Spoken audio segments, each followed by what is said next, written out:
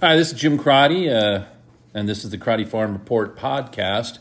I'm continuing my look at the great film Mulholland Drive, and I feel that there's so many good sequences in this film, but probably the part can reflect the whole much better if you choose one.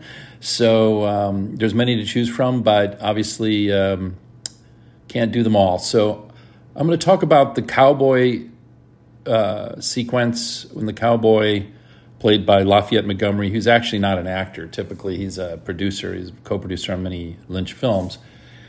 Meets the director, the kind of bratty, cowboyish, in a bad way, director, Adam Kesher, up on Beechwood Canyon. Funny enough, at the top of Beechwood Canyon. There's so much to say, and I don't write things down beforehand. So, as in the nature of Mulholland Drive, the film, I'm just going to kind of do a stream of conscious dump, and hopefully very quickly. First of all, that he had to go up to the top of Beechwood Canyon Drive is very important because that's where the office for Hollywoodland Realty is. And that, as you may or may not know, Hollywood was a real estate development. And so it's not like a place that's been there a long time. It was created as such. And so it's kind of interesting that he goes up to the top where the beginning of the real estate development that was known as Hollywood, and then Hollywood got connected to the film industry. So that's an interesting trope. Adam arrives, the light overhead at the corral is blinking, which probably suggests some kind of supernatural occurrence is about to appear. And then he meets the cowboy.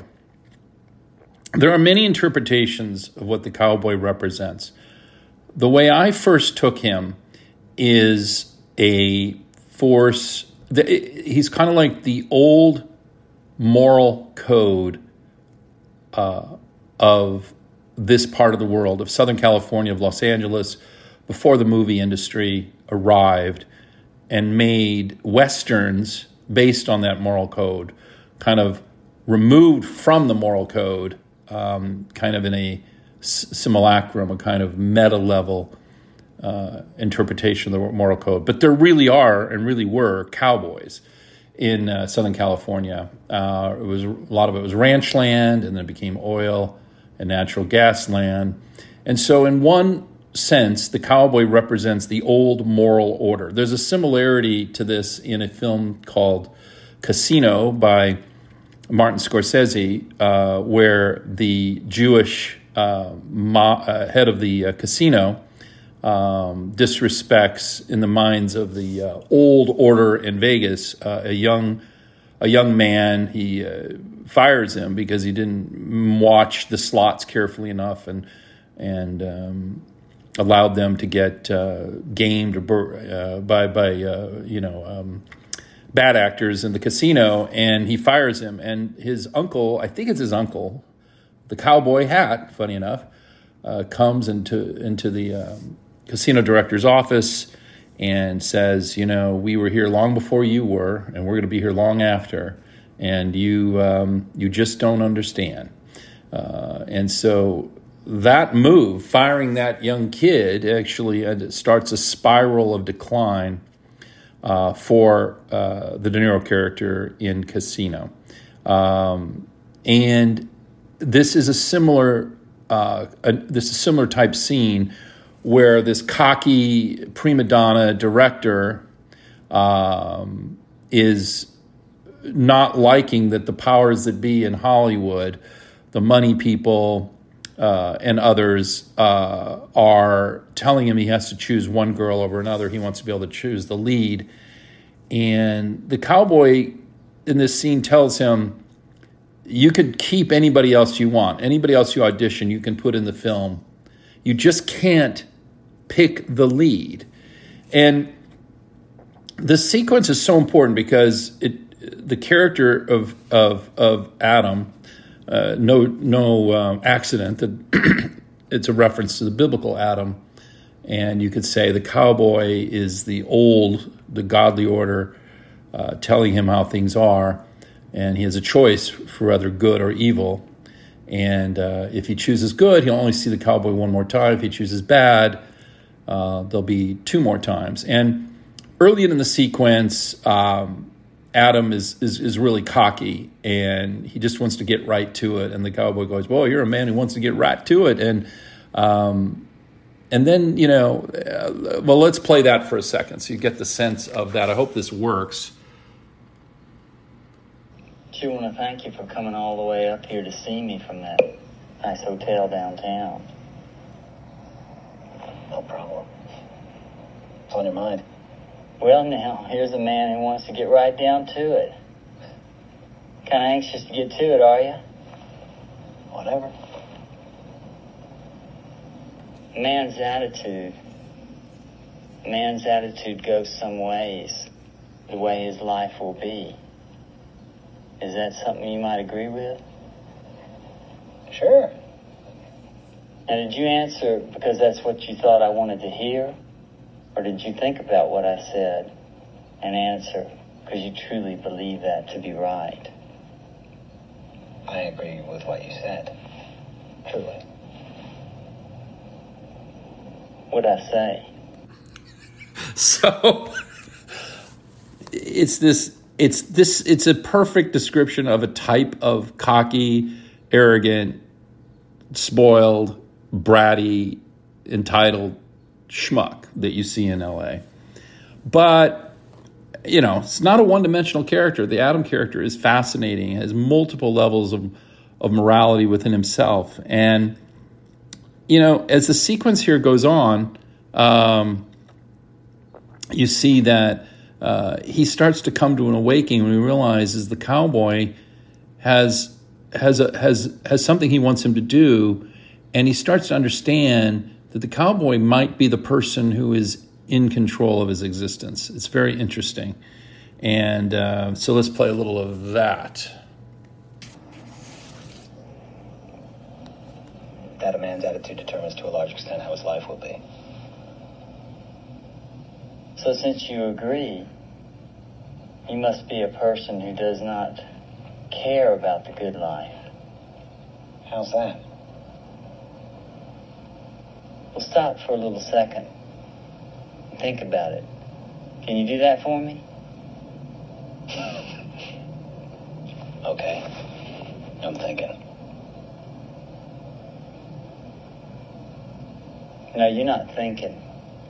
You're too busy being a smart aleck to be thinking.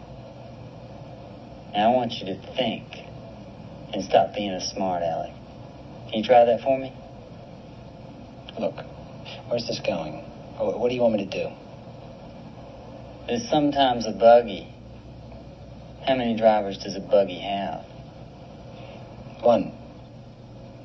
So let's just say I'm driving this buggy, and if you fix your attitude, you can ride along with me. Okay. I want you to go back to work tomorrow. You were recasting the lead actress anyway. Auditioned many girls for the part. When you see the girl that was shown to you earlier today, you will say, "This is the girl." The rest of the cast can stay. That's up to you. But that lead girl is not up to you. Now you will see me one more time if you do good. You'll see me 2 more times if you do bad. Good night. So his attitude changes completely. He takes it very seriously, and he's paying attention as if he is the original Adam listening to God. So this is there's a term, I forget it, in Jungian work about the kind of character the cowboy is. I used to remember before senility set in, but he is a person who is warning him to get back on the righteous path. And he does what he is told. And he does say the words, "This is the girl." And the girl that is actually picked is not the actual girl. Who, of course, the real girl is picked is Camilla, which is Diane Selwyn's lover.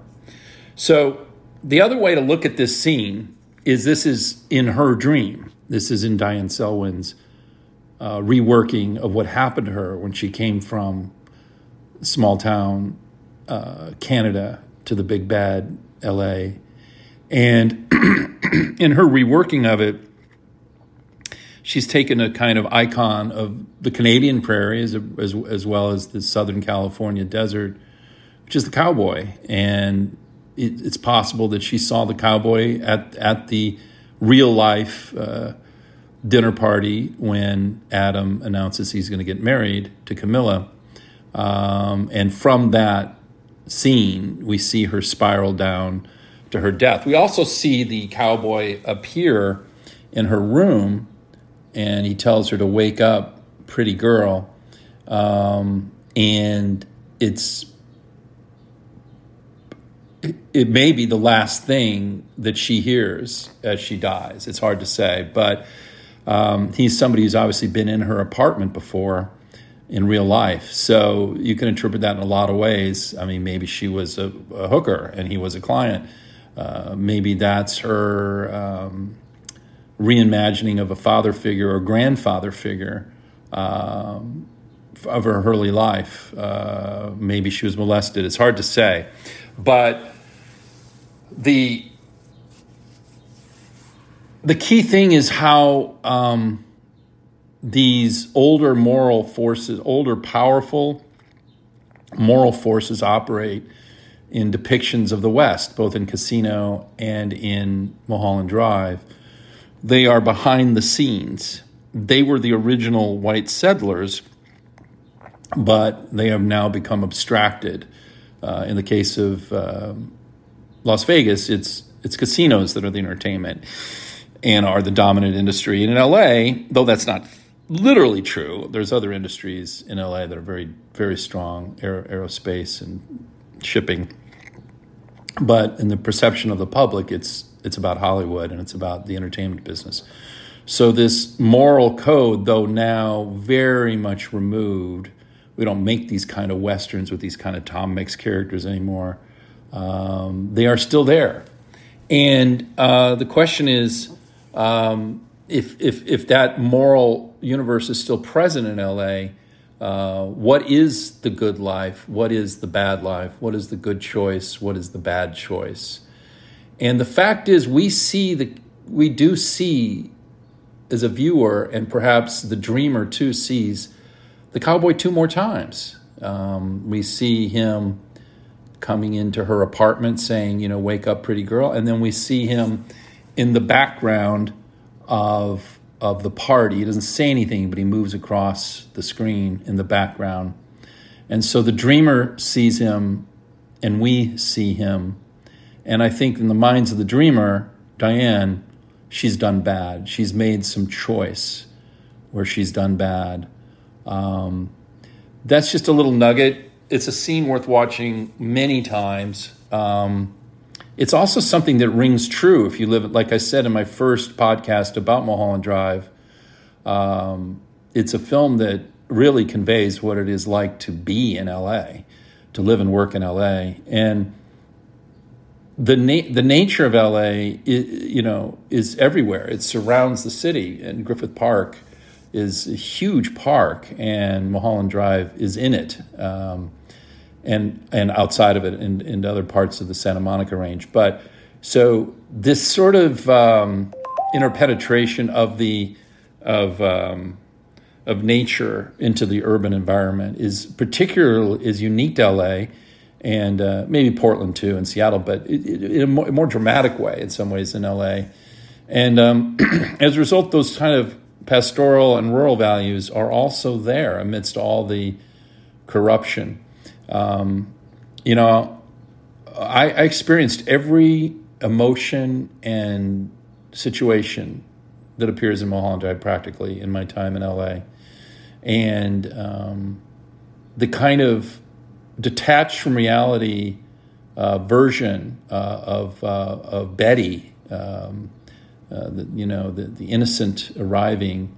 There's so many people, especially in Santa Monica on the west side, but there's so many people that live this kind of delusional, all is happy, all is new agey, positive, yoga chick kind of mantra of life. And they're hiding just enormous darkness beneath the surface. And that is a fact of existence in LA, and it appears in your life. Because the sunshine is there, and so it always feels like it's a sunny place and a happy place. And then out of nowhere, there's a crazy person behind the Winkies, perhaps involved in creating evil in the world. By the way, that character in the film was played by a woman, is a woman. So this is a film a lot about identity and how identities form and reform, how the masculine feeds into the feminine, how one person divides into two, into three, into four. And so we see that in the cowboy scene. This is the dreamer dreaming a side of herself as a person who has the cowboy working for her, creating a reality, and it's her version of a recreated Adam in some way, of a recreated paradise. This is the Karate Farm Report.